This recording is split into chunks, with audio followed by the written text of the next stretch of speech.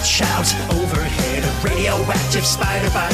Strength of reflexes amplified. Hiding where you least expect it. Look out.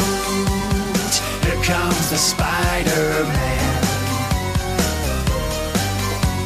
Crawling over the buildings, on the ledge falling, but he hangs on by a thread. Spider sense and agility, all the spider-like abilities. Spins a web any size, catches thieves just like flies. Look out, here comes the Spider-Man. This is episode 483 for December 2017. And you're listening to the Spider-Man Crawlspace podcast, and I'm your host, Brad Douglas. And the opening song is called Here Comes the Spider-Man, performed by the Screen Team, and they have a channel on YouTube. Check them out. They're really creative, and they do a great job. Before we get on with news, I want to give some shout-outs to people that support this show each and every month through Patreon. Big thanks to Brian, Craig, Christopher, Andrew, John, Stephen, Michael, Frederico, Stuart, Ricky, Thomas, Michael R., Daryl, and Spider-Gwen. If you would like to support the Crawlspace, log on to our front page at SpidermanCrawlspace.com and look on the right-hand side to support us through Patreon. You can also get us through patreon.com/crawlspace if you want to go directly to it. And your money is used to help support the site, pay the bills, pay the expensive bandwidth costs, etc. that keeps the site up and running. All right, gang, let's get on with the news. The city, day and night, stopping. He tries his best to make it right. Hey, Crawlspacers, welcome to our Spider News. Let's introduce the panel. We've got Zach. What's going on, sir? Oh, it is a great day. It is a beautiful day. The birds are singing. He is so drunk. It's such a glorious day, and we're going to talk about why it's such a glorious day. Oh, my gosh. Finally, our long national nightmare is over. It's not yet. We still have the same writer. We have George in Texas. What's going on, sir? How much? This is what McNulty and I do when we're not playing Dungeons and Dragons. Yeah. You guys been playing D&D together? Yeah. Oh, yeah. Well, that's cool. My guy's kind of like almost like a Scarlet Pimpernel type. Nobody cares. Who basically takes items wherever he goes. That was mean. But okay. All right. Well, you just heard Mike. Mike's also on the panel. What's going on, Mike? Hey. Not too much. Sticking around a little bit, and we'll see how. Hey, fake Mike. Yeah. Mike has to go in the middle of this broadcast, so we're going to get Mike's topics going pretty quick. And we have, wearing a green shirt in Toledo, Ohio, J.R. Fettinger. Hear it for J.R. Well, not quite Toledo, but anyway. My Spider-Man Cleveland. pop just fell over and hit the Green Goblin pop Cleveland. as I clapped. It was Cleveland, J.R. okay? Okay, sorry. Go ahead, J.R. How are you, sir? I am fine. How are you? I'm good. How are you? Okay. Anyway, I've What the heck? Oh, my God. That was a terrible Sorry, attempt I'm at pulling doing a Zach. I'm pulling a Goblin Zach voice. by getting props out for the video cast. Sorry. Okay, I've only held up an animal this podcast. I have tried not to bring out as many props. Let's spend more time on this. Okay. Let's definitely spend a lot. All right, let's get the news. Nothing big happened. We just lost an editor-in-chief the last couple days. Well, you know what though? If McNulty's got to go, let's. Yeah, Well, he already said he wants to talk about it. just to like brief. Yeah, I mean, Yeah. maybe just my own little thoughts about it. Okay. Okay. Well, we'll go ahead and start with that then. Yeah. Yeah, go ahead. Yeah. Go ahead, George. Axel Alonso is gone. Yeah. Yay! So, George, why is this good news? Why is this good news to you, George? Well, it should be good news to everybody who has looked at Marvel for the last, 5 or more years, saying, "WTF is this crap?" So yeah, Axel Alonso is not only out; he is no longer with the company. He didn't get promoted. He didn't fail upward. Like happens a lot of times. Like Quesada did, yeah. But he's not with Marvel anymore, and he has been replaced by by Marvel's man in Asia, so to speak. I don't know if Cebulski was a vice president over there or what, but he's been working on Marvel branding in Asia and expanding into like Asian markets. And when he started at Marvel, he was like editor of Marvel's Mangaverse. So, it makes sense that that's what he would do. But he's also known as being a talent scout for like writers, more so for artists for Marvel. And he's taking over. He's going to become the new editor-in-chief of Marvel. And the thing is here in the last few years, especially the last couple of years, Marvel has seen a dramatic turn in their fortunes in the marketplace. And a lot of it, they've pissed off retailers. They've angered fans. And all they do, their response is to keep doubling down on the same crap. Because it's all they know. Marvel's business practices were old, they were tired, they were uninspired, unimaginative, and they were not capable of admitting wrongdoing.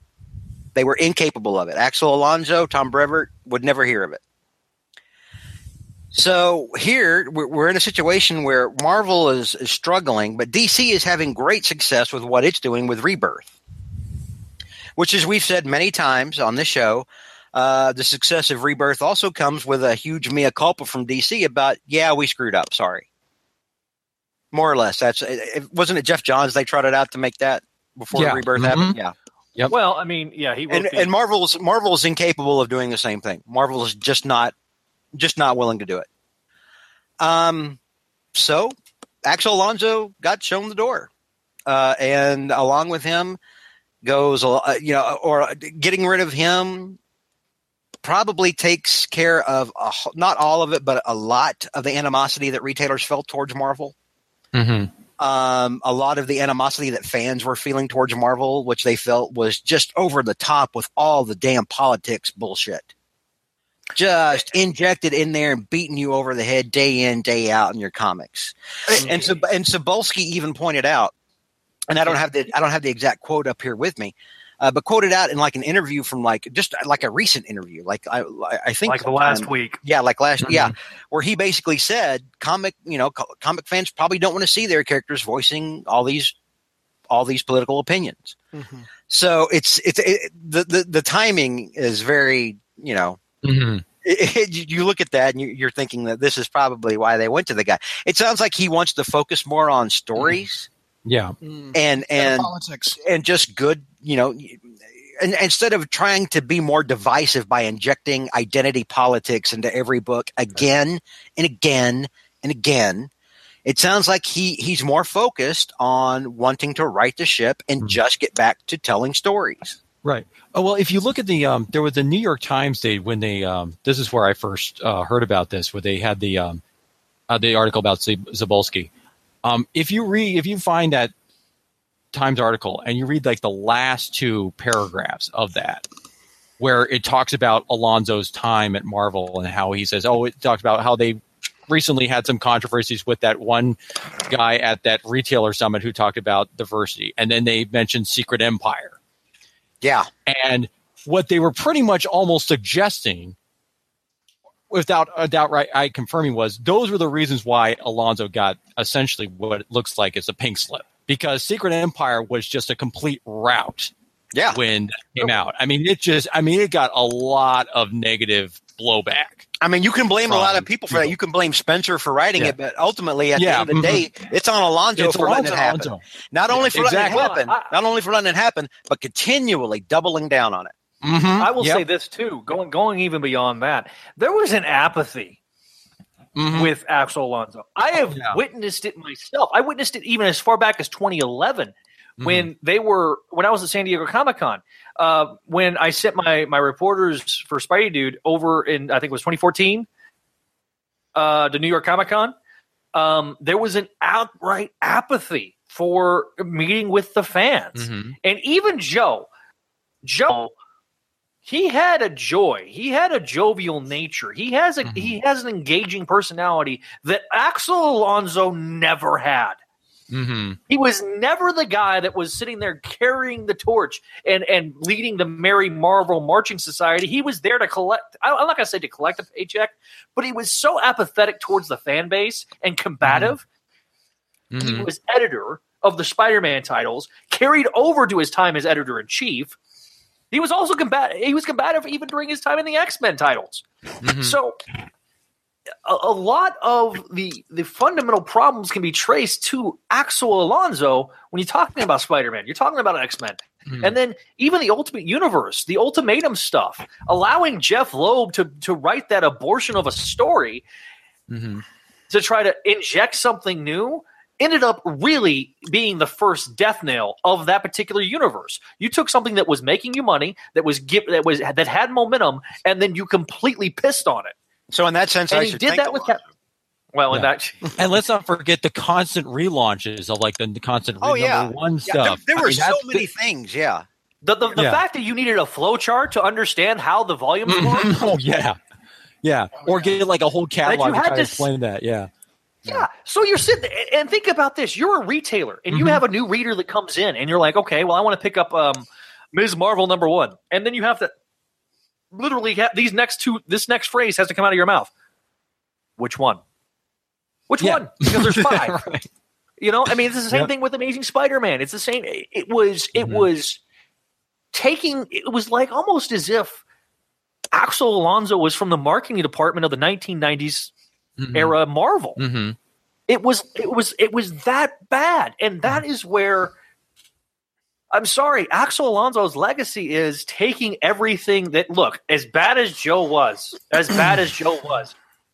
Marvel from the brink overall, and put them in the 21st century. No, stop. And I'm talking. Well, That's hear me a out. false statement. Hear me out. When Joe Quesada took over as editor-in-chief, was Marvel not coming out of bankruptcy? Was Marvel not coming out of the mess? No, that he wasn't. What got Marvel out of their slump was the trade paperback program, and that was instituted by Jameis before Quesada even took over. Okay. So don't even go there. I'm not letting that lie continue. Sorry. Well, I think what Zach here's is the saying, thing. compare Joe and Jameis were side by side. Yeah. Joe and Jameis were side by side. When I think of Joe's era, I'm thinking of Jameis's era as well. It's not. I don't view those as mutually exclusive things. No. I'm viewing.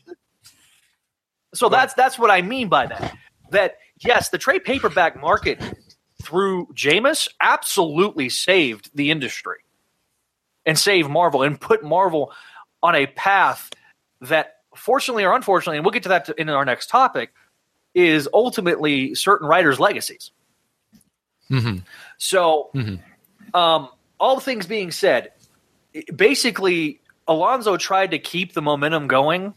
Whether you like the momentum or not, he tried to keep the momentum going, and he couldn't even do that right. They're so mad he is leaving.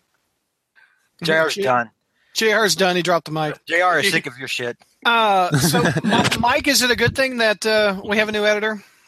Yeah, I think we have to. I think it's always sometimes it's kind of good to get some kind of fresh new blood. Sometimes a little bit in the thing. I mean, We've been asking about that for our writer on this. Yeah. Amazing. Yeah. Because I mean, I think what also I think I find it interesting that the news of Alonso kind of leaving Marvel altogether kind of happens right after Bendis made his announcement that he's quitting too and going over to DC.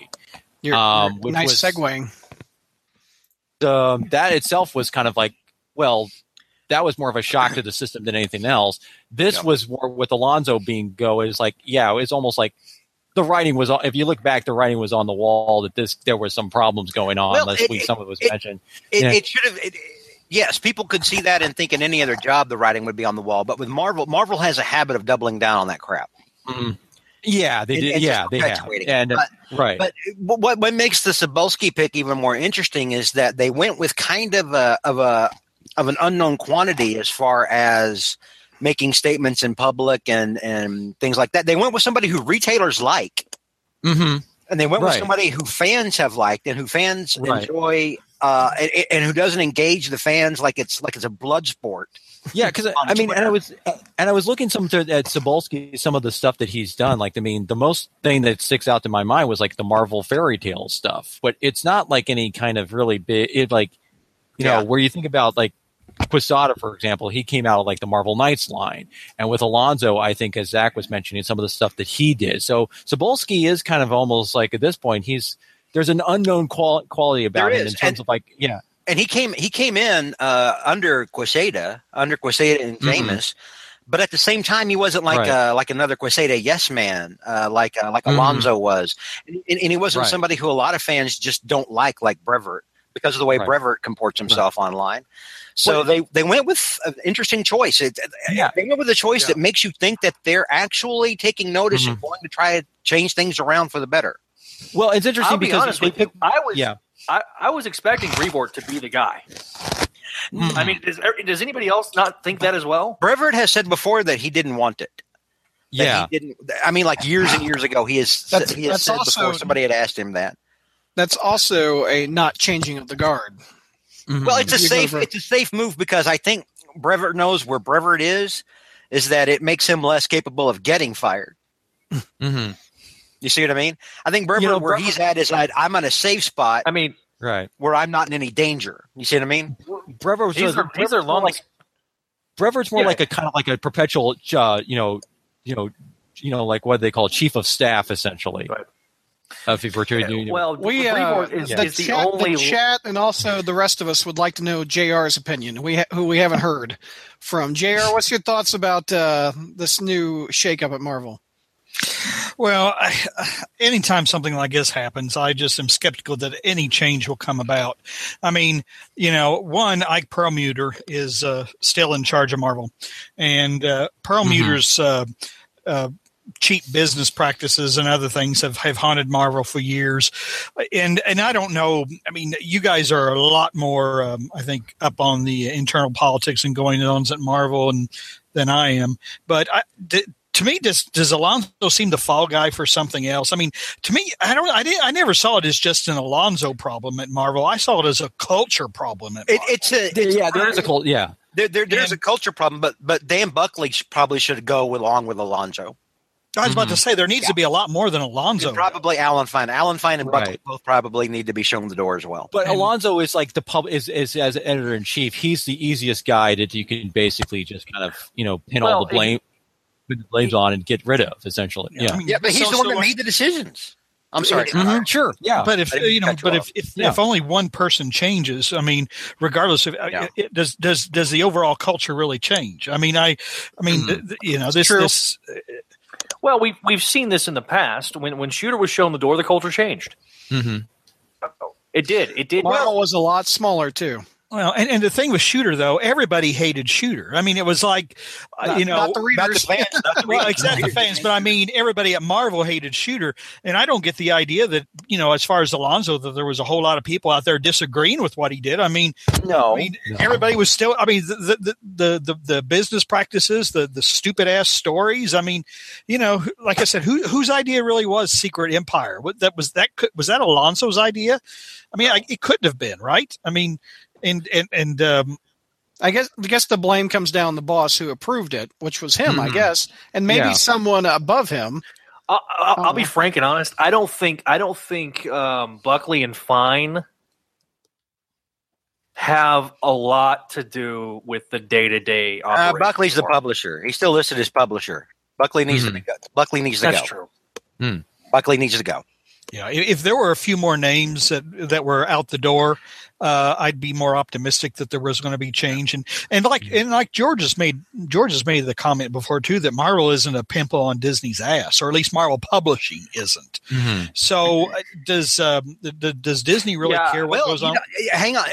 Along that same vein, JR, something else happened recently that made me start to rethink that maybe Disney's coming around on that, or Disney's looking at it differently. Well, they need to kick Perlmutter out if they care, but they do. There's a lot of people that still need to go. Well, but that's going to be very hard. But also this week, Marvel pulled the license for Marvel Heroes, their online game, their MMO, from a company called Gazillion. Now, Gazillion had made some stupid business decisions. They had. and deserve to lose their license. But it makes me think, because Cebulski is a guy that does like branding and I think licensing over in Asia. And it makes me wonder if there's going to be a bigger branding initiative that's about to come down where they reevaluate other licenses and try to assign new things out. This may be part of a bigger push. Well, they talked about how Netflix isn't really going to get many more new characters. They're saving them for the Disney streaming.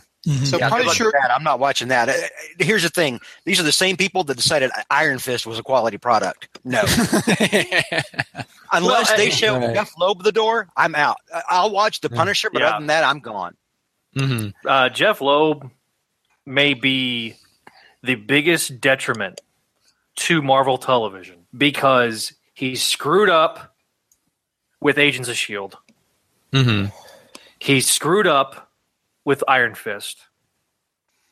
He screwed up Inhumans. with Inhumans badly. Badly. He screwed up. And they let the same guy that screwed up Iron Fist screw up Inhumans. Inhumans, yeah. They let him. He killed once, and they let him kill again. So see, that doesn't show me then that if there's somebody bigger that really cares what's going on. If this is allowed to happen over and over and over again, but by separating the two divisions, that's the problem. If Marvel wasn't so segmentized, is that even a word? If there wasn't so segmented, thank you. If it wasn't so segmented, because you got Marvel TV, you've got Marvel Animation, you've got Marvel Publishing. They're three different They're three different arms of Marvel. Marvel Animation. I'll say this: ever since Steve Wacker has been there, it's slightly improved. But when you want to talk about Loeb a guy was running, probably glad he's gone. Oh yeah. Because ever since he took over animation, there has been better storytelling, marginally better storytelling in the animation side of things than there was previously. Mean, Jeff Loeb was the guy that took Earth's Mightiest Heroes and somehow, some way figured out how to F that up. By inserting Zach also has a topic that is playing off of this topic. Well, are we done talking about this? This is huge. Yeah, I think we are. I think we need to. I think we're going to segue into the next one. Brian Michael Bendis left Marvel this past month. Tell me a bit about this. So there was an announcement on Twitter from DC Comics that Brian Bendis has signed an exclusive contract with DC Comics. Yeah. Now, it's not just DC Comics, it's DC Entertainment, so this means that he probably is going to get to have a few episodes of Arrow that he gets to write or whatever. Likely it's going to be I watch every DC TV show except for Arrow. I can't get into it. You can't get into it? See, that's what brought me in. So I love The Flash. No. Okay, go ahead. But anyway, Bendis on DC. So, Bendis on DC. It is truly the end of an era. Yeah. Bendis. With the exception of Stan Lee, I can't name a writer who has had a longer run on Spider-Man than Brian Michael Bendis. Well, not real Spider-Man. No. Oh, yes, come on. Yeah, Ultimate Spider-Man. We got to differentiate that. It depends on if you count Ultimate Spider-Man, and I don't. I don't either. Okay. But who is that what your point was, Mike? You don't count this one? Or Well, I mean, I will say this, though, about Bendis is I think he's out of in terms of comic books, he's definitely been the most influential in the modern era, good or bad as that is. Yes. Because a lot of stuff that we think of right now in terms of comics, like, for instance, just like you think of Ultimate Spider-Man, so you have Miles Morales. You then also think of Jessica Jones. He brought, I think, in some ways, he kind of brought Luke Cage back into sort of like into sort of the main Providence. stream, and then Avengers too, also Avengers and everything. So there's a lot of things he brought that in terms of influence, in terms of what we think he kind of helped shape what Marvel is. Although give or take, granted, as a writer, I think he's kind of there was some give or take if you count Ultimate or not. He's been writing a Spider-Man character for 17 years. 17 years. 17 years. So that's a huge run. Yes. I mean, thanks for stealing 90% of my points there, McNulty. Just kidding. You're no problem. He just pulled a JR in Fight Club. Here's the thing. There was certainly a house style of art when John Romita Jr. was art director. There was certainly a house style of writer when Bendis was writing the title. They tried to make people like Paul Jenkins write for the trades. And unfortunately, in his case, it definitely didn't work. You need to read it 4 or 5 issues at a time. I doubt that's going to change.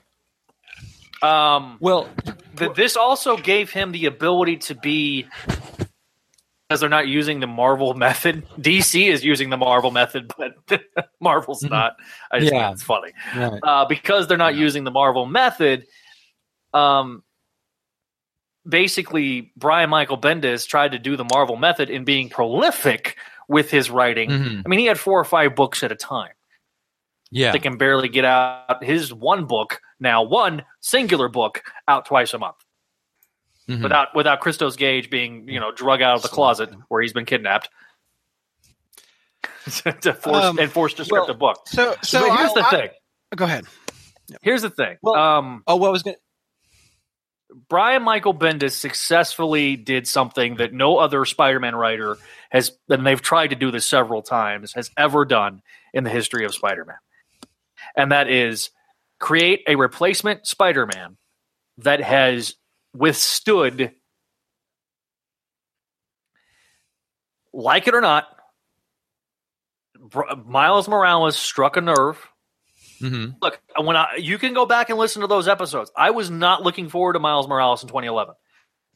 I thought it was going to be a cheap stunt. Peter David 2099's been around longer. He's a replacement Spider-Man. I agree with Ben Reilly's been around. Okay, Reilly's been around longer. Yes. Miles Morales was a replacement for a fake Spider-Man. They didn't. Not the 616 Spider-Man. So it's not really the same thing. Well, he's like a clone for the fake Spider-Man. Oh. Okay. Here's the thing. If I remember correctly, the clone was actually a gal. Yes, it was. Yeah. Continuing on. So here's the thing. Despite what George and everybody else squawking, successfully replaced a Spider-Man, was able to carry a title for an extended period of time, longer than 2099 at this point. I'm sorry. Miles Morales is more successful, and I like Mickey. I do like Miguel. But there was a good, 15 years where we didn't see anything with 2099. Spider-Girl lasted longer. Very good. Bendis, here's your cookie. Have fun at DC. Well, here's a cookie. Yay for legacy character. Good job. Okay. No, look, I agree with the fact that Mayday did last longer. Yes, with one singular writer, but quite frankly, in terms of and this is all Marvel's fault in terms of mainstream exposure. Yes, got more mainstream exposure. Mainstream exposure, I do agree on. Yes, I do agree on that aspect. There and quite frankly, Brian Michael Bendis wrote this scene with Samuel L. Jackson and that helped launch the cinematic universe. Yeah, I think that was Mark Miller. Let's not use that and say if it weren't for Bendis, we wouldn't. I mean, because anybody was going to write that scene. I mean, come on, come on. Well, that's true, but my point is, you're trying to give credit to Quesada for saving Marvel earlier. So here's the question to the panel: Who is going to miss Bendis at Marvel? I am. I would say I liked a majority of his stories. It's definitely going to be strange not having him there. Yeah. But I do think there was a point where I think he was kind of. Maybe what he was doing there is kind of running thin. Yeah, he was kind of getting burned out. I agree. He didn't really have another book to jump to, with the exception of Fantastic Four.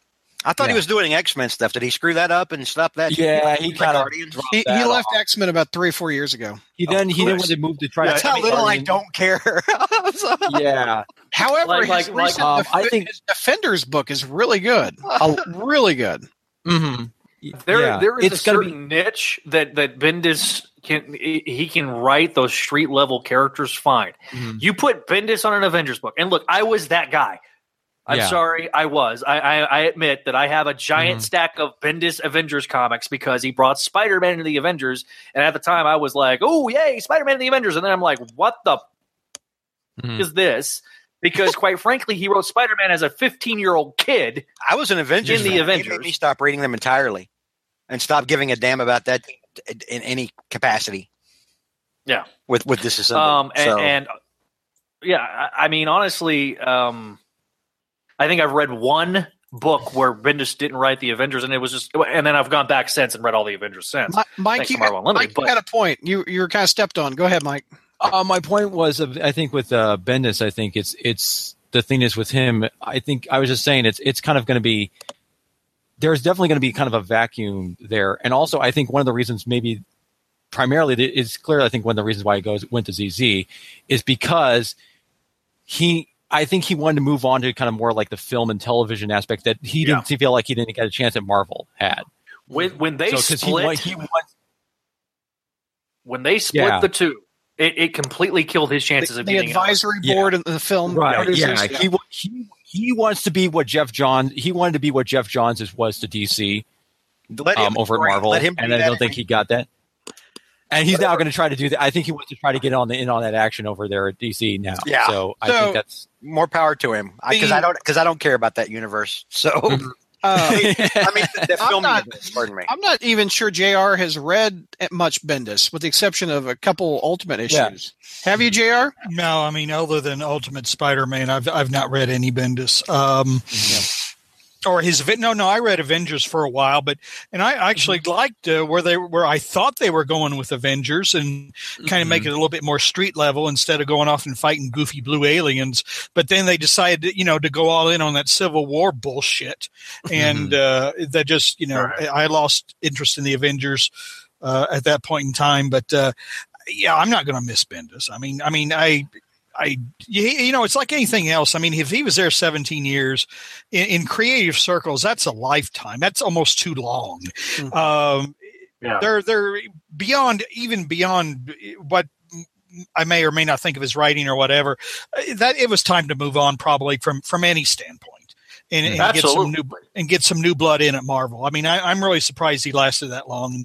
And George, your turnoff was his Avengers run, and you didn't care for Ultimate when it first started, right?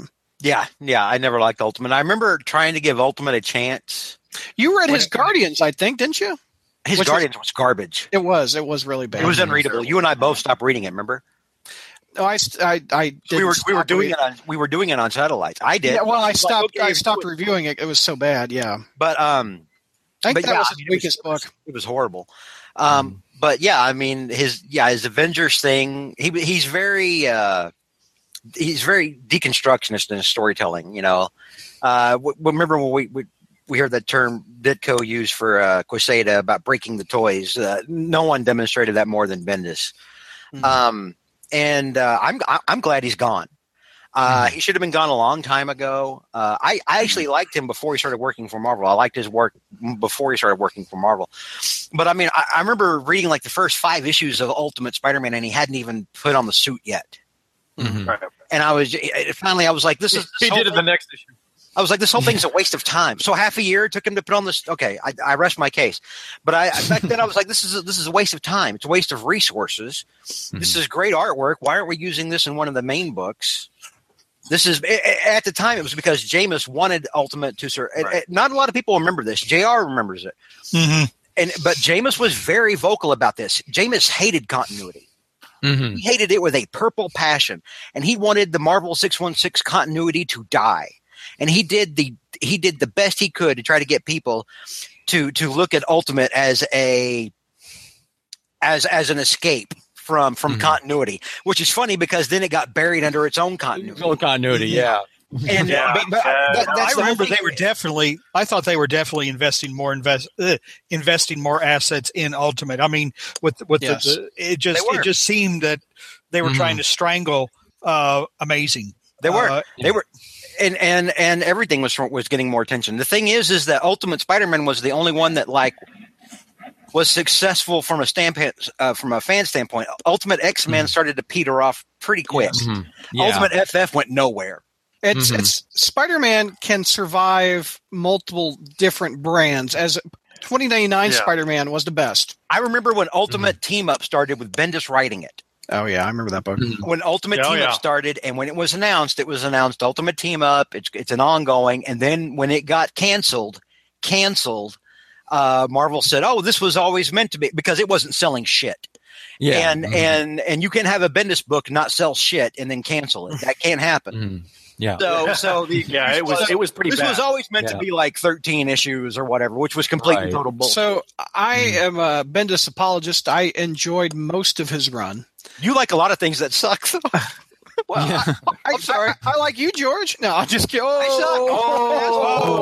suck. Shot fired. Shot fired. I'm giving you credit. Damn. No, I liked the majority of Ultimate Spider-Man. You liked it, or you liked the covers? No, I liked them. I thought Bendis lost the cover after Bagley left, obviously, but I think he got Bagley made Bendis. Yeah, but Bagley was Ultimate Spider-Man. Yeah. He really was. I think Bendis kicked it up a notch when he introduced Miles. I thought the book got dramatically better. I liked most of Bendis's Avengers run. Yes. I did not like Guardians at all. His recent work, like I said, Defenders, I liked a lot. I also liked Infamous Iron Man. I like an ongoing Doctor Doom book, and that was neat. I liked that book, and especially with Ben Grimm in there. Like, I don't believe you're good, Doc. Nobody was reading that book except me, I think. But I liked Infamous Iron Man. What else did Bendis write that I liked? Invincible Iron Man was kind of all right. Yeah, because he can't write Mary Jane. He can't write Mary Jane. It started off okay, but now it's just kind of like can we move on from this, please? Yeah. Quite frankly, Spider-Man 2 was just garbage. Anything he's done that's a sequel, terrible. Civil War 2 was borderline bullshit. Oh yeah, that was. It was I keep forgetting that even happened. Aliens with Jessica Jones was good. Well, no. With Advance, Bendis that was his Achilles heel, because you had not just Civil War II, you also had what was it called, House of M. Yeah, Secret Invasion was another one of his. Battle for the Atom was an X-Men thing, which was just like, but So when it came to Advance, it was just Age of Ultron. Anyway, like I said in the beginning, I liked more Bendis than I hated. So I do agree he reached a point with what other book besides Amazing Spider-Man and Fantastic Four can he jump to that he hasn't done? I don't care. It doesn't matter. Just let him. Literally, he touched a single segment of the Marvel Universe outside of FF. So, I mean, in terms of look, basically, if you put Bendis' name on it, the sales of that title were going to go up. But at a certain point, I think people started seeing that Bendis was getting fatigued himself, and he was wanting to pursue other interests. At that point, I understand he needed They also swayed him over a little bit. I imagine he got a nice little pay raise. They're trying to do it to Hickman as well, from what I hear. Yeah. So, let's see. Let's move on a little bit. Mike, you've got this next one. We didn't review this in the comic review. We're just going to save this for the news show. But in the last 2 issues of Spec Spidey, Peter unmasks in front of Jonah. Tell me about this. This is crazy. Oh yeah. Well, here's the thing. In terms of like the actual comic itself, I mean, this is, to me, I thought this was kind of a minor miracle that Chip Zdarsky writes what arguably one of the single worst issues of Spider-Man, Spider-Man comic with Spectacular Spider-Man 2, to one of the best with number 6. You think what was so bad about issue 2 of Spec? I forget. Well, those first 2 issues were awful. Yeah, the one with him on back of Riri Williams' back going wee and all that stuff. They really were just truly dreadful. Yeah.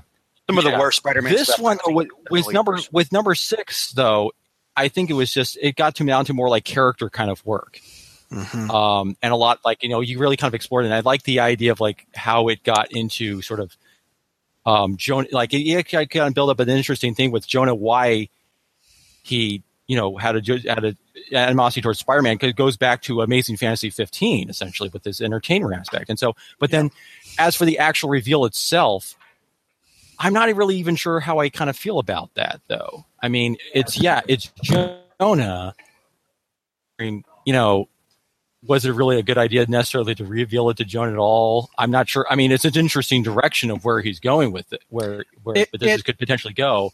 But at the same time, you still got stuff like Aunt May doesn't know, which you're thinking, which again, it's like, but it's an interesting way of kind of exploring the thing, like the repercussions of it. Although it kind of reminds me a little bit, especially with number 7, where you have Daredevil and that's Ben Urich essentially now, although it's a little bit more cantankerous there, but it's kind of, but I think it's an interesting direction. I'm not sure if it's necessarily great in the long term. I honestly don't know, which is kind of, it almost makes me think, when we hit slots 800, we're going to mind wipe again.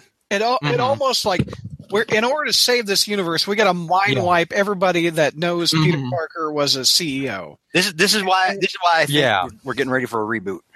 I think we're getting ready for a mind wipe or something, because one, it's a problem that everybody knows Peter Parker's a CEO. Two, it's a problem that Jonah knows his identity. That just it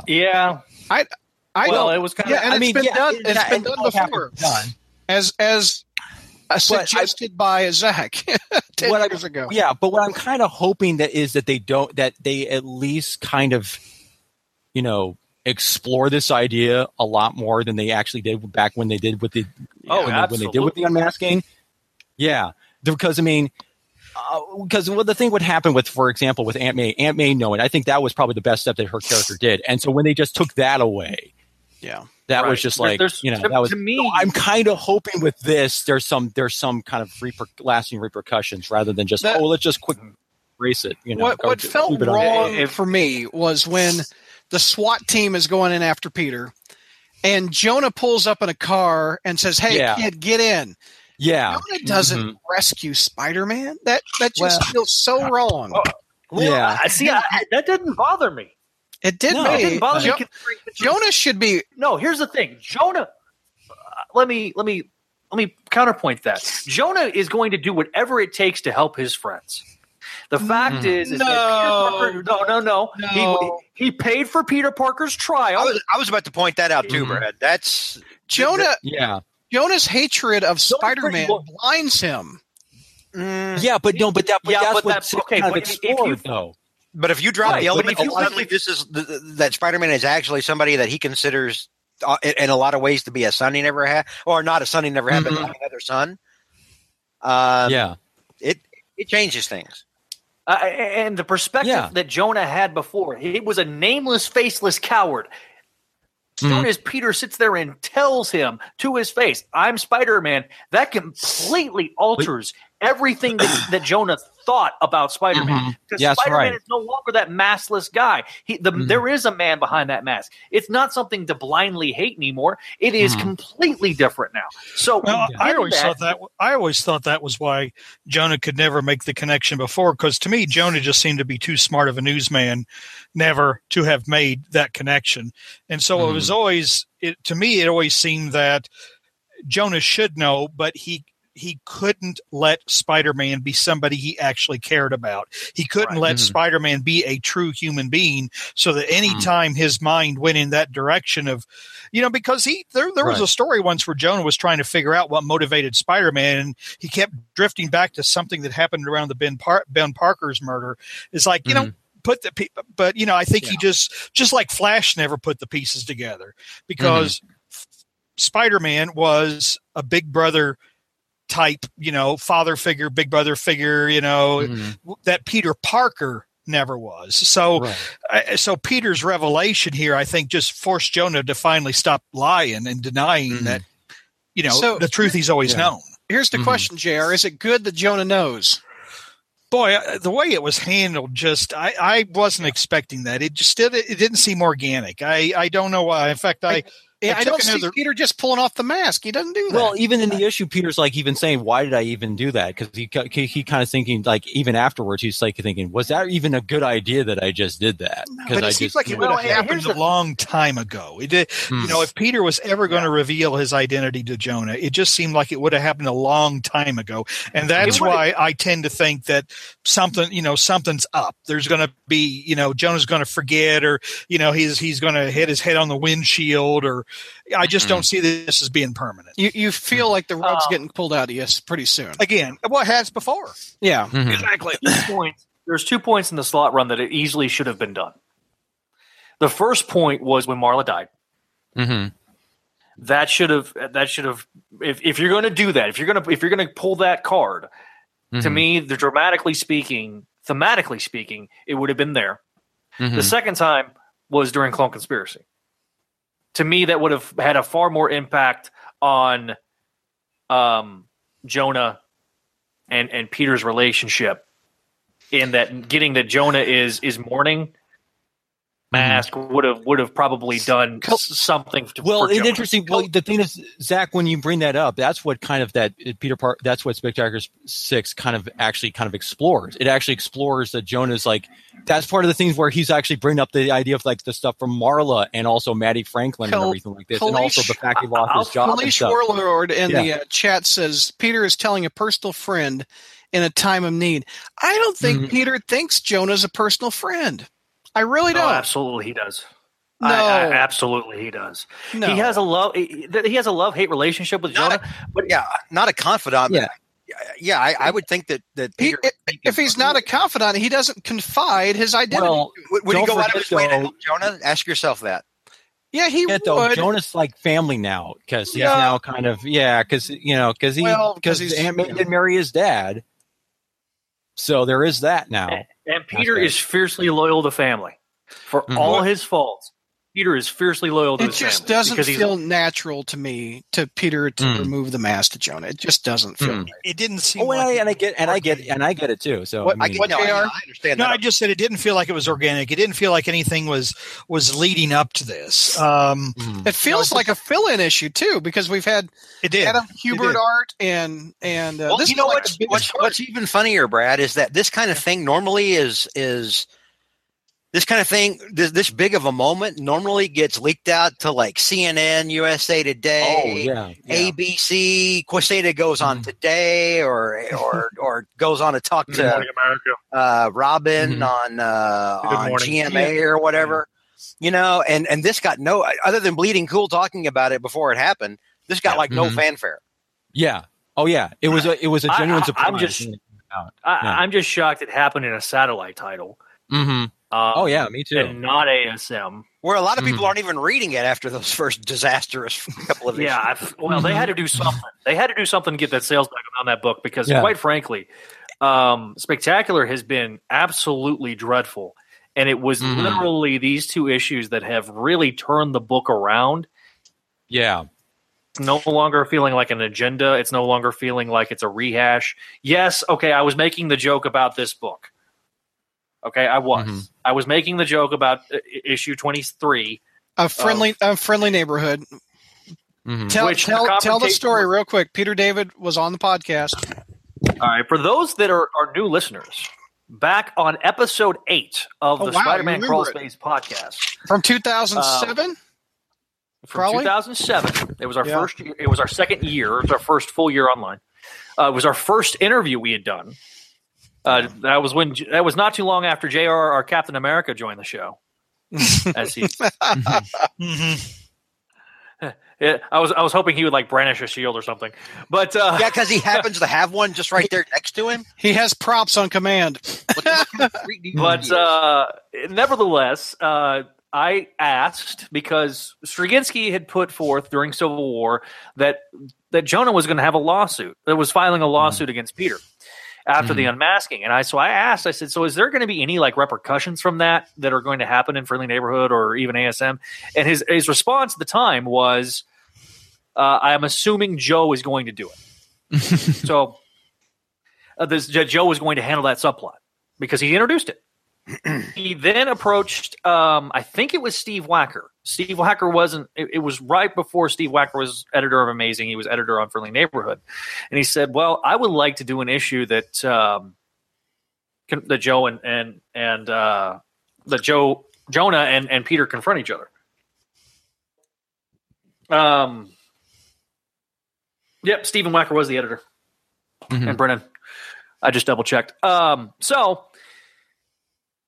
they do the issue, and no big deal. I thought it was really insanely cool. They basically started setting it up with the last 2 issues of Friendly Neighborhood, where Robbie gets fired and manipulates Robbie, fires Robbie to manipulate Peter to coming and confronting him. Great story. They meet in a boxing ring, and Jonah just beats the living crap out of Peter. That's the reaction I would expect. But a lot of that goes back to the previous point that JR and I were making, in that he was basically saying before you unmasked, you were just this nameless, faceless coward. And now I know, he literally asked in that issue, was it easier when you didn't know who I was? And he said, you're damn right it was. So that is a lot of the motivation of Jonah. I take away from that issue in terms of how he approaches Peter. Or Spider-Man. So I literally asked the question. I wasn't expecting any sort of acknowledgement, but in his column, but I digress. Yep. But I digress. He did acknowledge comic buyer's guide. Yep. Yeah, Brad can get it out eventually. He acknowledged me as somebody that came up with the story credit, and then of course years later when Brad interviewed him for the Thanksgiving episode, I don't remember the actual number of that one. He did say thank you for asking the question, and when I interviewed him earlier this year for Ben Reilly at Ben Reilly Scarlet Spider #1. That Josh and I did on Clone Saga Chronicles, we talked a little bit about that as well. So it's it's a fun story. It's funny that the 6th or 7th issue of Spec really made the book a lot better, and the 6th or 7th issue of Scarlet Spider really made it better. It was like once they got past if people are still around, the book gets a lot better. Right. Yeah. Well, unfortunately, when Bagley leaves is when the book got better. It goes back to having bad scripts being drawn by great artists. Sliney's still a good artist now. Sliney is a good artist, and I like Sliney. He was a very good reporter. Any other thoughts on Jonah leaving? Also, Mike, you got Jonah leaving, Jonah learning, and Mike has to leave. I'm getting. Yeah. Did Jonah sign exclusive with DC too? Yeah. Maybe. Also, Brad, before I go, we can just my clone can talk about a certain new movie that is coming up in the supposed Spider-Man cinematic universe. Before Mike leaves, he gets a segue. So, Mike, do you got to go? Yes. You got to go, man? Yes, I do. All right, buddy. Yeah, great talking to you guys, and great talking to you, everyone. See you, buddy. Thanks for sticking around longer than you originally planned. All right. Sure, no problem. Bye, Mike. See you, bud. Thanks again. Bye. Okay, so Zach, he totally set that up for you. He did. He all right. So the Sony Cinematic Universe refuses to die. It has been announced that they are developing. I wish Kevin Cushing were here right now, and I'm channeling him right now. So he's dead too? Just like Stella? Yes, I did. I did a seance. They'll be back. Kevin's not. Comics. No, they won't, actually. I'll never say never. Sony is doing a Morbius movie. Why?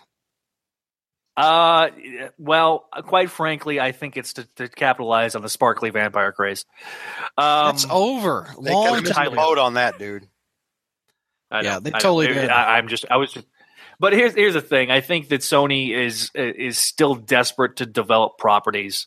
They're still in really not great financial shape. Yes, Spider-Man: Homecoming made a lot of money. But despite that, what else does Sony have besides Spider-Man? And so they're going to have to milk that out. I mean, it wasn't certainly Jumanji. I thought it was funny. They hired Burke Sharpless and Matt Sazama to write the scripts. And their most successful property Raise your hand if you teach. Their most successful movie so far was the Power Rangers movie, but they released Which was not successful. I think it was globally. Gods of Egypt, Dracula Untold, and The Last Witch Hunter were their other movies. Here's the thing. I don't expect a Morbius movie to be like something that's going to be a Blade. Or you know what I mean? Like in terms of box office draw. If you're going to do a Morbius movie, you need to lean into it. You need to do it right. You need to do it R-rated if you're going to do it. Mm-hmm. Basically said it needs to be like Blade. But my point is like, don't expect it to be something that's going to make gangbusters at the box office, because it's very, very much a niche. To me, if you're going to build... Go ahead. I'm sorry. I didn't mean to step. If you're going to build towards a smaller cinematic universe of the Midnight Suns, that would be cool to see. They don't have those guys. Problem is Ghost Rider. You can't do Ghost Rider because that's with Marvel.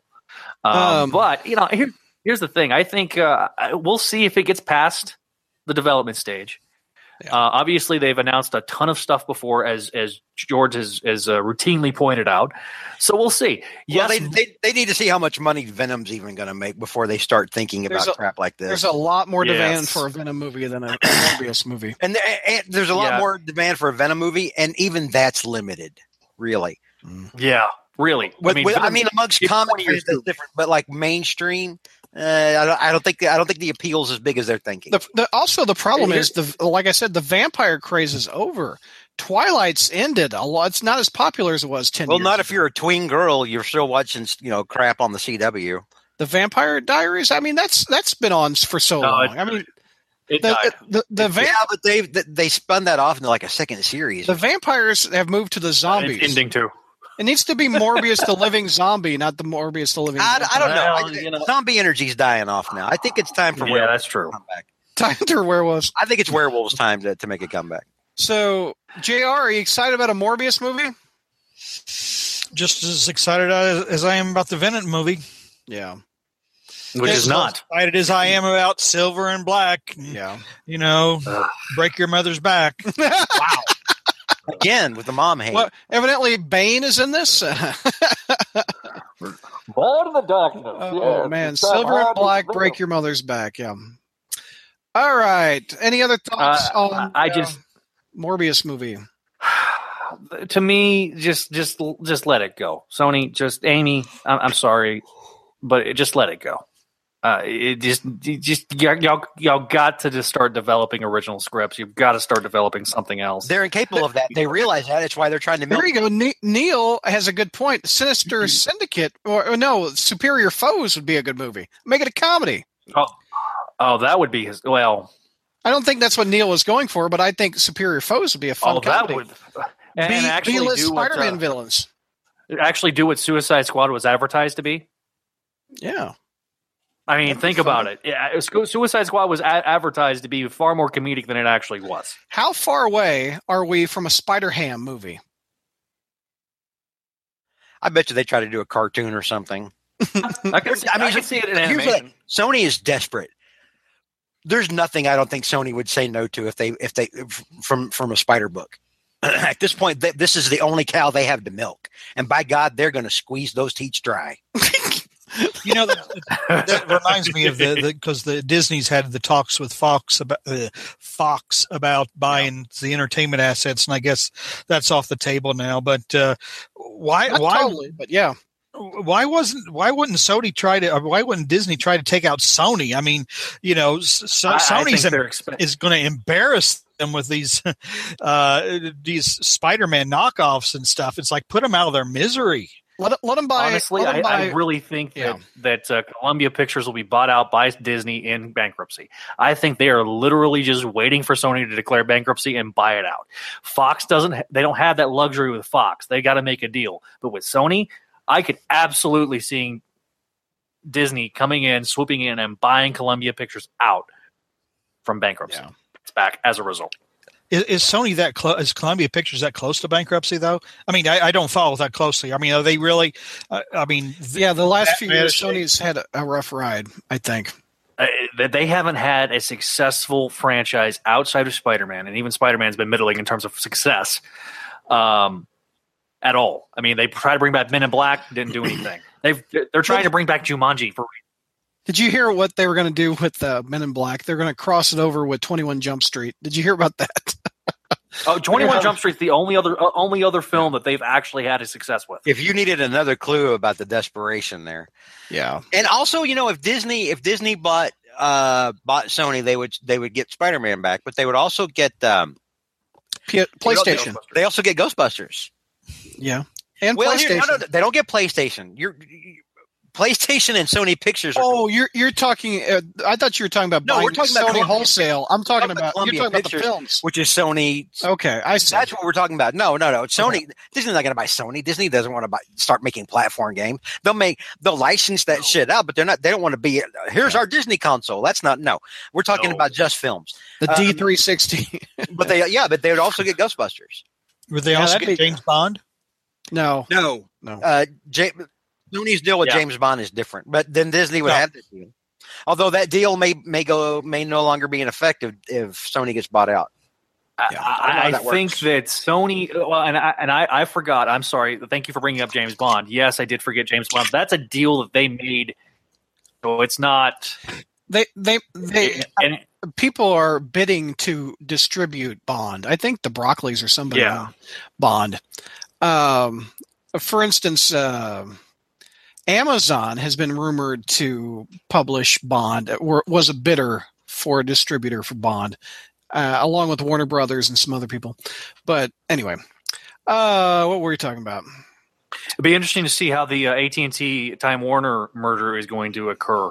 Yeah, that is something that we'll see how that goes with DirecTV and stuff. Let's see, JR. Let's go to you. The third ongoing writer of Amazing, was that Len Wein? Yes, it was. Okay, Len Wein passed away. Talk a bit about that. Yeah, that was kind of apparently. I'm assuming because he had. I'm assuming it was complications. He had heart problems, wasn't it? I think. I mean, so. It said he had a. Yes. He said he got like a double or triple bypass a couple of years ago. But yeah, when I saw that and saw that he was only 69, that was kind of a. That's awful. Well, just realizing how that's not that old anymore.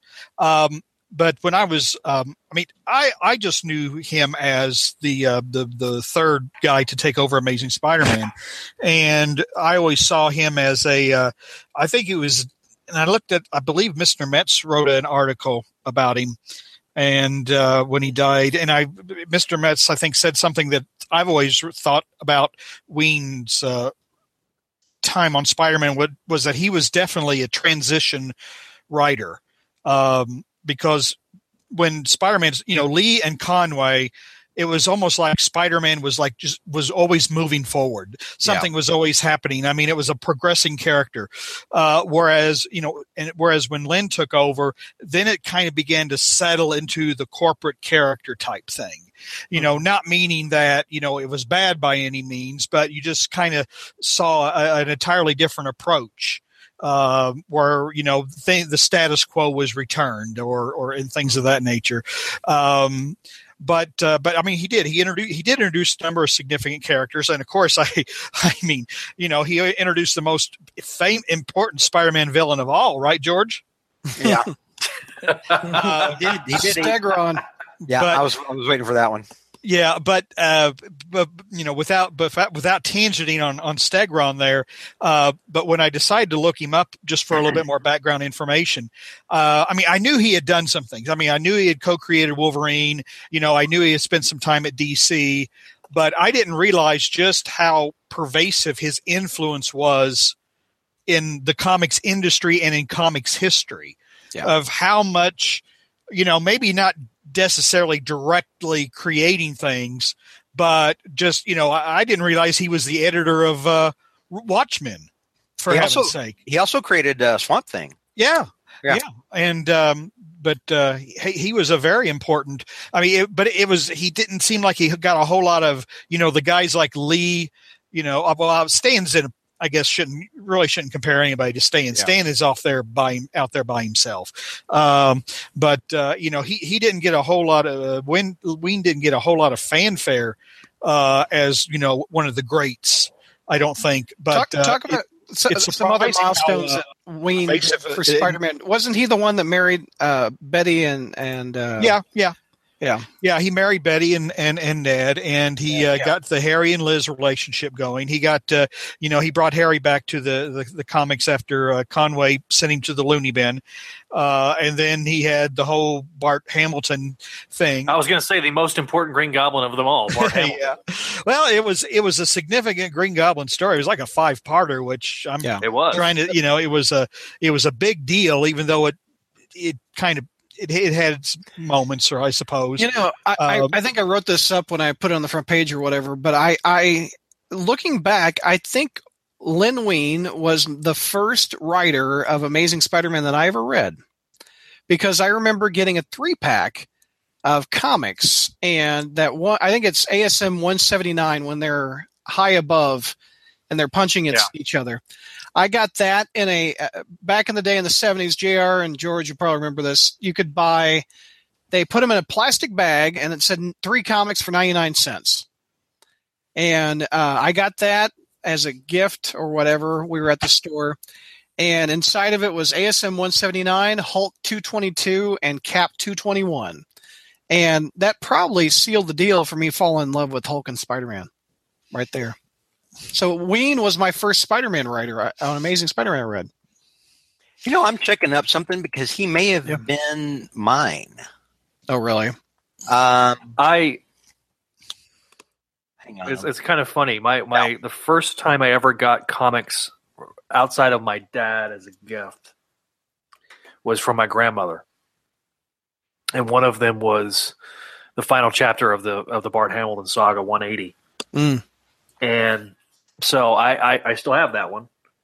My grandmother is still with us, but she's not going to be with us for much longer, unfortunately. But that's going to be one of those things that I'll always. I may get rid of every other. There's probably about a handful of comics that I'll keep as keepsakes, and that's going to be one of them.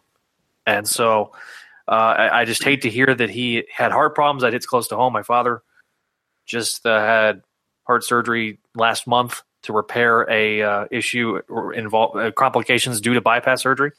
So to see that, is unfortunate, and I hate it for his family. I think it's sad, along with him and the loss to his family. I mean, I wanted to interview him. I mean, that was one of where there aren't that many amazing writers in 50 plus years. I mean, who came after Wayne? Was Marv it Wolfman? Wolfman? Okay. Wolfman, then Matlow, right? Denny O'Neil. Denny O'Neil. Roger Stern. Tom DeFalco. Go ahead, Jared. Do the whole thing. That's all right. No, you can do it. You can do it. That's all right. Michelinie. DeFalco. There's DeFalco again. Yeah, DeFalco. Well, no. It was DeMatteis, then DeFalco. Oh, yeah. Because DeMatteis was the writer of ASM during the first half of the Clone Saga. And then so back to Len Wein. Then Mackie. Yeah. Now, something I always remember about Len Wein, though, was not anything he did necessarily, but something that was done with him. And I think I've brought this up on the show before. There was an episode of, and I don't know, not episode, an issue, and I don't know who was with Peter at the time. Maybe it was Mary Jane or whatever. And one of his curtains caught on fire, and he dropped it on this big stuffed bear. Because, as you remember, there one time, well, actually, ironically, Mary Jane mentions it in the one of these 789 or whatever. They all helped decorate Peter's apartment because he got a big bear thing, and he had this big stuffed bear for a long time, along with the wooden Indian and Kirby hands, and everybody give Kirby hands. I do read the comments, but so. So he ruined the bear and he put it out in the trash. Yeah. And then this guy comes along, this guy with curly hair and a beard or whatever, and he's got a Superman belt buckle. And the guy says, golly, what a neat bear. It's amazing what people throw away. And so this guy takes the stuffed bear with him. And then like a few issues later, the letter page just says, "Hey, was that Lynn?" And then it said, "Yeah, it was. He's the one that he's the one that gave Peter the bear in the first place. So we figured that it was only right that he be the one to take it back." So I remember that. I don't remember what issue that was, but I think some longtime fans out there will remember that one. Yes, Ween did write that football issue that is on my top 10 stories as well. 153, I think. 153, yeah. Yeah, that's pretty good. Yeah, it's hard to explain why. It's like one of those things that, why do you like something? Why does something stick with you? And because if I were to do like a top 10 Spider-Man stories, I probably would still pull that one again. But, I don't know. It's like, I don't know. I just remember it. I always remember it, partly because it was the first one where Spider-Man cussed. But it was just the raw moment, even more so than, when Peter had Osborn down and was going to kill him after he killed Gwen and then stopped himself or whatever. But I mean, you saw that coming. You saw the emotional buildup and the anxiety. And then when at the end, when these goons had slaughtered this scientist, you didn't see it coming. You just saw Spider-Man say, I'm not going to hit you. I'm not going to hit you. And then he just turns around and goes, "The hell I'm not," and knocks him halfway across. Oh yeah, that blonde dude. Yeah. That was just a really powerful moment. I don't know. It just sticks with me all these years later. For why, I don't know. Probably somebody reading it now would say, I don't get it. But also, that's the issue where it was introduced that Kung Fu fighting was his Mary Jane song. That's right. That's another. So the only person that's ever referenced that ever since was DeFalco. Which just goes to show that he is. JR references it like 3 times. Would Len Wein rank pretty high on your list, JR, of Spider-Man Amazing Writers? Where would he rank? Like, who's number one? Well, I mean, Stan has to be number one just because of who he was and what he did and what he, in his role in creating the character. Oh Lord, I don't know because is he top 5, top 10? I don't. Probably top 10, but I'm thinking, I like Stern, Stern, Mantlo, Marv Wolfman. Marv Wolfman was a run that I thought prematurely ended. Lynn wouldn't be in my top 5. He might be in the top 10, but then there's not been that many anyway. So right, still a solid writer and a big contribution to comics. Well, yeah, without a doubt. I mean, just pull up his Wikipedia page, and Wikipedia is caveat emptor, but still, I was surprised at just how pervasive his influence was. Right. So, all right, I think his influence at DC was huge. The fact that he created Wolverine. Hugh Jackman has literally credited his career to Len Wein. So for that, we're all appreciative. Zach, there's a new PS4 trailer for the video game Spider-Man. Tell me about that. Okay, so if you George has left. George has left. George has left the building. Okay, tell me about it. New trailer drop. So we got a new trailer. Finally, we got a trailer. We just only got gameplay last time at E3. So a little bit more has been revealed. It looks like Mary Jane may be playable as a result of this trailer. Also, if you've got the in what way? Not that way. Is it like a blow up doll kind of way? No. Oh, so is Mary Jane a reporter? Is that what I'm getting? I kind of got that vibe, but it's not really. Yeah. It's not really confirmed by the trailer. Looks like Miles will have an influence. It's not just going to be a cameo. Don't know if he's going to be playable yet. Also, if you watch the Homecoming Blu-ray, they actually do a quick interview with the creative team, and they did confirm in that interview that he's actually going to be 23. He's not going to be 15 for a while. 23-year-old Peter Parker sounds good. Yeah. As opposed to 15. They are, using a little bit of duality with Mr. Negative and Peter. So they are going to kind of play with some of those elements, but I think they'll probably end up doing a better job, in my opinion. Because I think the face of Peter Parker looks off. So does Aunt May. That doesn't look like Aunt May. Aunt May does not look like Aunt May. I'm sorry. At all. That is my big con of the trailer was when we saw Aunt May, it did not look anything like Aunt May. It looks like it looks like Marissa Tomei. It just doesn't fit. It doesn't even look like Marissa Tomei. It looks like a random 60-year-old woman that they named Aunt May. Yeah. It doesn't look right. The modeling is off on that. The costume has continued to grow on me, but for some reason, cosplayers absolutely love it. They love the white spider, George. Well, let's make all our decisions based on what they want. No, I'm just acknowledging that it is a popular costume and cosplay. Here's all the cookies for them. Yeah, it looks great. It's a stupid costume. Everything aesthetically looks fantastic. It just looks like it's going to crush it. I think the gameplay looks a lot better than the cutscenes of the humans. Yes, it does. And this is obviously they're still working on it too. I'm obviously picking it up. Zach, are you picking it up?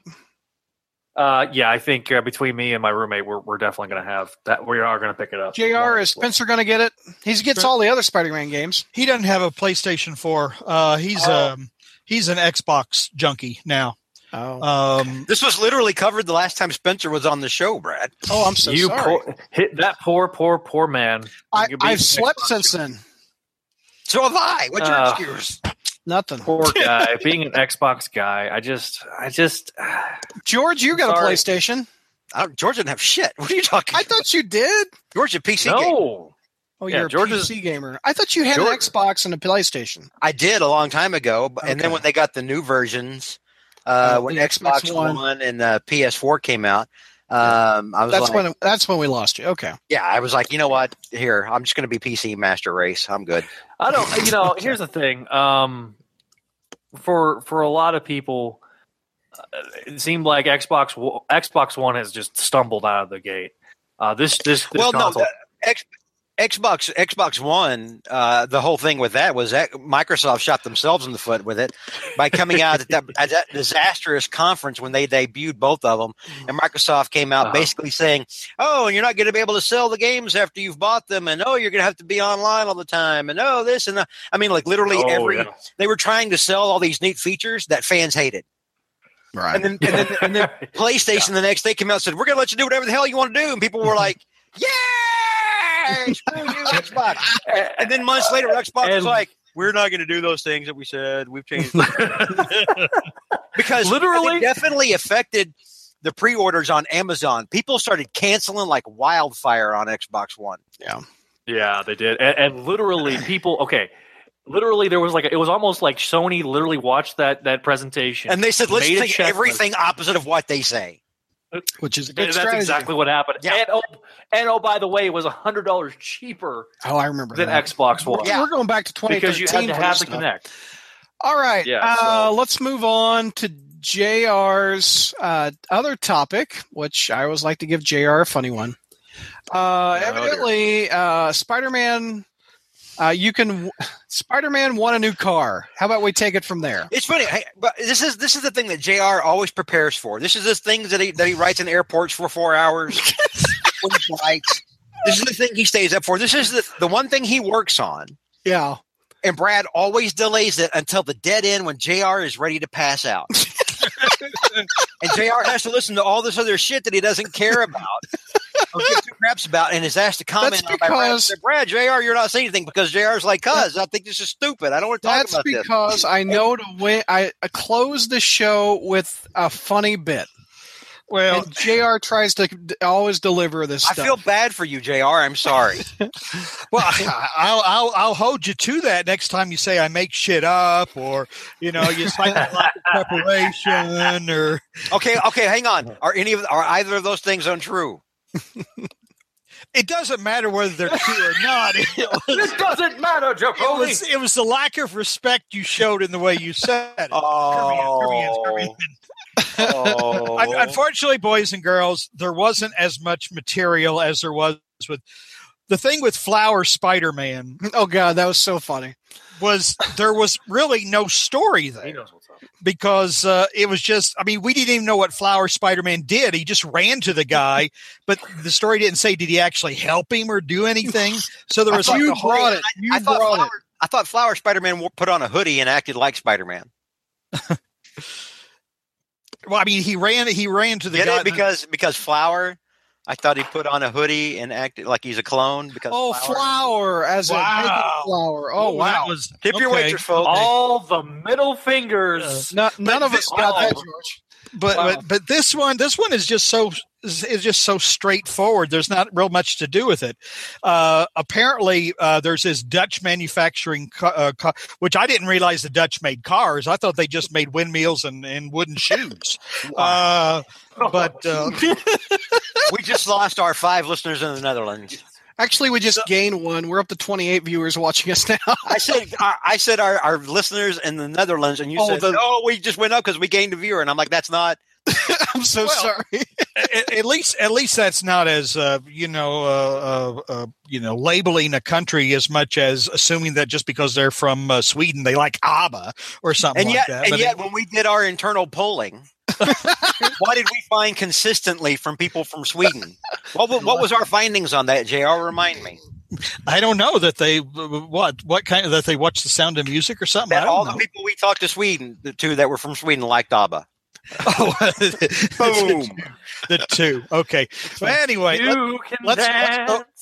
And it's amazing too. I mean, America, people who live in America are called Americans. People who live in England are called English. Canada's called Canadians. Where? How come Dutch? Why aren't they called Netherlanders? I always kind of wonder why aren't they called Netherlanders? But anyway, That is a topic for another podcast, JR. Oh, it is? Okay. Yes. Anyway, actually, that almost sounds like some kind of a TV show or whatever. Netherlanders. But anyway, so Okay, give me the setup. Go ahead. oh well, I've been trying. Discovery. I've been trying. Anyway, Opel, which I thought was a jewelry or something, but Opel apparently it's Dutch, like this Dutch manufacturer of cars, which again, I didn't know they made cars, but anyway, they came up with a gimmick that if you filmed your test drive, you went in there and you filmed your test drive and you got X amount of views. And I think I just have the video part up. I don't think I have the actual. Oh, here we go. Yeah, Yes. I wrote it. Yeah, Just that explains why it's difficult to read. Yeah. Raise your hand. Wow. People. Wow. So anyway, this Dutch automaker or this Netherlander automaker, said that if you make this YouTube video and you get like 589,900 YouTube views on it, you get a rock car. The car, the Carl Rocks Online Edition. That almost sounds like Carl Rocks Online Edition. That almost sounds like somebody making a Springsteen automobile or Carl whatever. Rock sounds like a porn star. Yeah. And then if you got 739,600. Now, see, why didn't they just? This must be a Dutch thing. Why didn't they just say like 600,000, 800,000, 1 That's million? because all cars are 9 9s on the end. Or is it because Dutch money is weird to translate to American dollars? Therefore, maybe these are That's actually because Dutch views, and they actually translate to like. The Dutch use the euro. I wish JR was our like Secretary of State. I don't. So, like 589,900 Dutch YouTube views is really 600,000 U.S. YouTube views. Oh my God. Okay. Anyway, get to the guts of the Spider-Man. I am. I'm setting it up. He has to get through all the tasty Febreze Crunch before we get to the meat. Saginaw, Michigan, Saginaw County by the Saginaw River. Anyway, but then you can get a Corsa Online Edition for 739,600,000 Dutch YouTube views, and then the Astra will cost you 922,800,000. So anyway, this guy who really is kind of a ringer, actually, I mean, because one, he made a very professional looking Spider-Man costume, and he made a very professional looking video. So it's kind of like, I wonder, even though this thing would have cost him, if he'd actually bought the car outright, it would have cost him $26,790. That's not a good look, Douglas. Sorry. Whoa, what's he doing now? I yawned. I'm so sorry. He yawned and it cut back to him in the middle of JR's wait a minute. Now, wait. Yeah, like George said, you schedule these things to where it goes on, and then you yawn like, "Oh, I'm bored by what you're doing." No, I'm sorry. Well, it's you're the 2 a.m. for JR. I'm so sorry. Go ahead, Jay. Anyway, this is an early night for JR with the podcast is concerned. Yeah, I was about to. So the dude dressed up in a Spider-Man suit.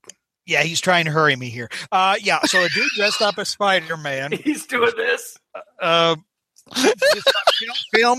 Made a video where Spider-Man's out driving a car. Yeah. And it craps out on him like an old Chevy Vega.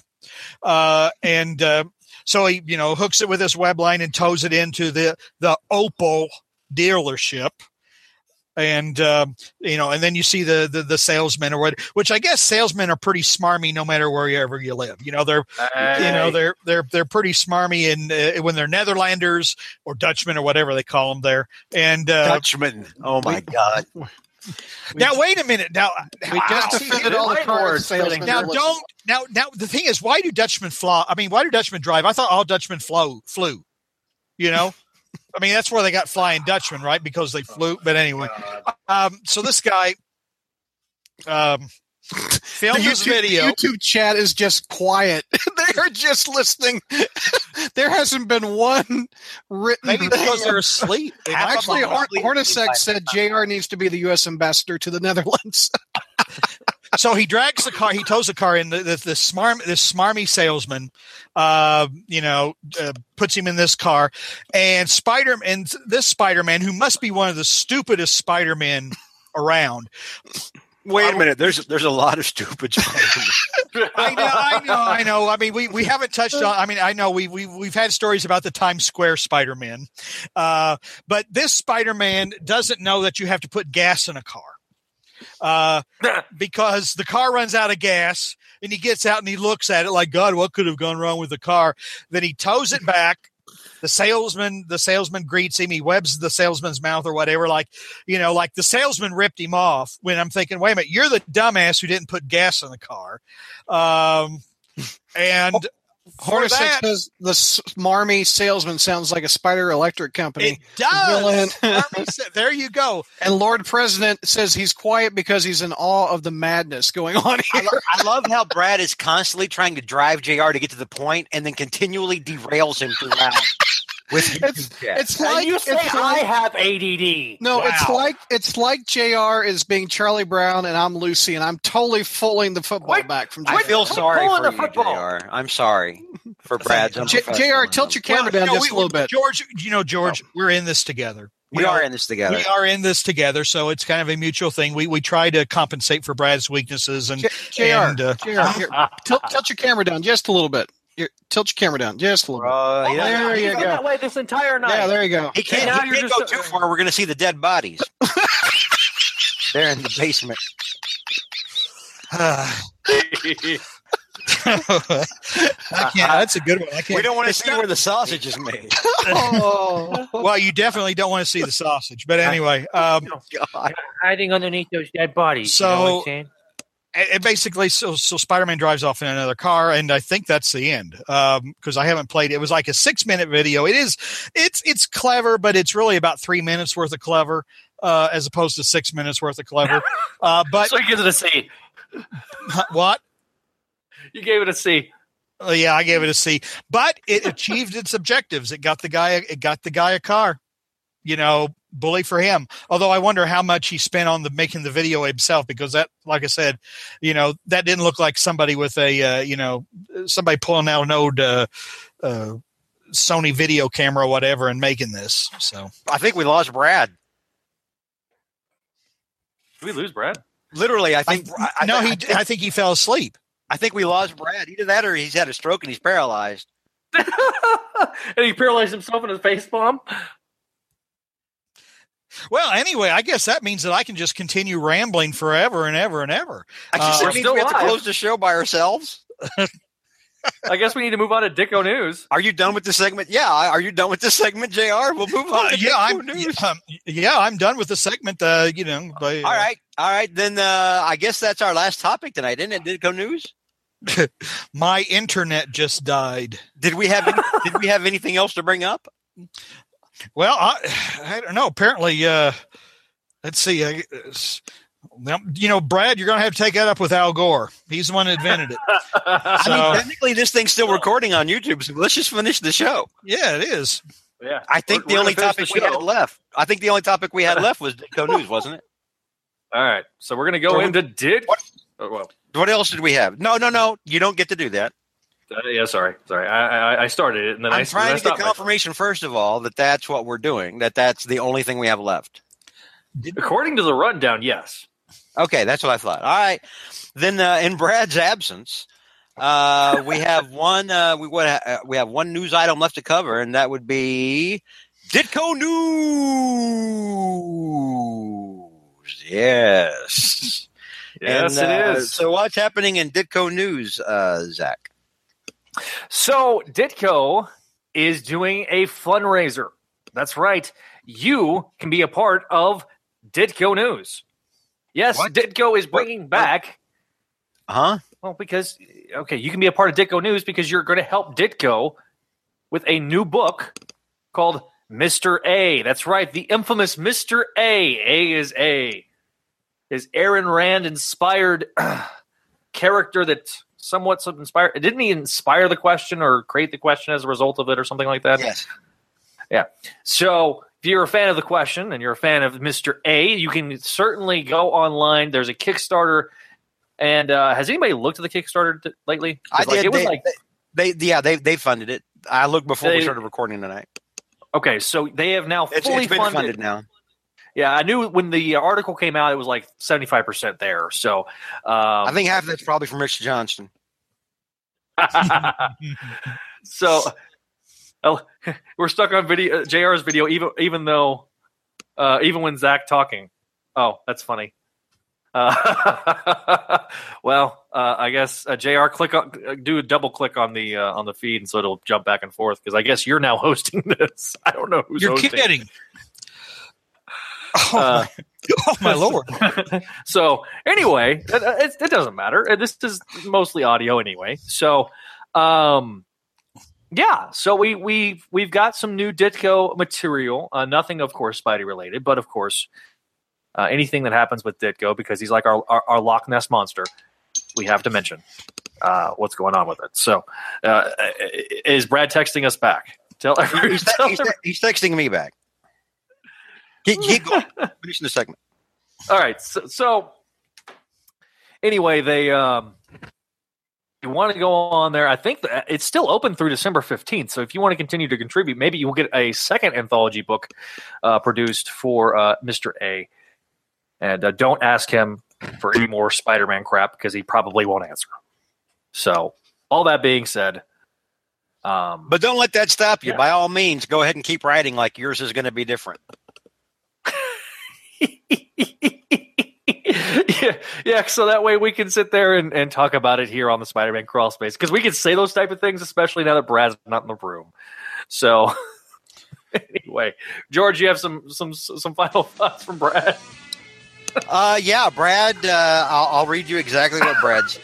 Brad said, "Tell everyone I said thanks for watching. Lol.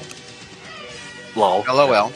And then he said, I had JR full screen. It won't change because I'm crashed. Oh. I don't know what's going to happen. Like when we all hang up, if this thing's going to just keep recording and it's just going to record. I don't know what's going to happen. Well, let's see. I don't know. Maybe, Brad continues to text here. He says, tell all those losers that... He did not say that. And say, tell whatever. Yeah. Do we have any final questions from the chat? Anyone want to ask JR something to keep him up even longer? Extreme Close-Up by Enigma 2099. I was about to say, surely, no, not everybody's not having to look at me, are they? Good Yeah, Yes, they are. You're the only Yeah. one up on the YouTube. You're kidding. No, it's all you, Brad. I mean, like, Oh my God.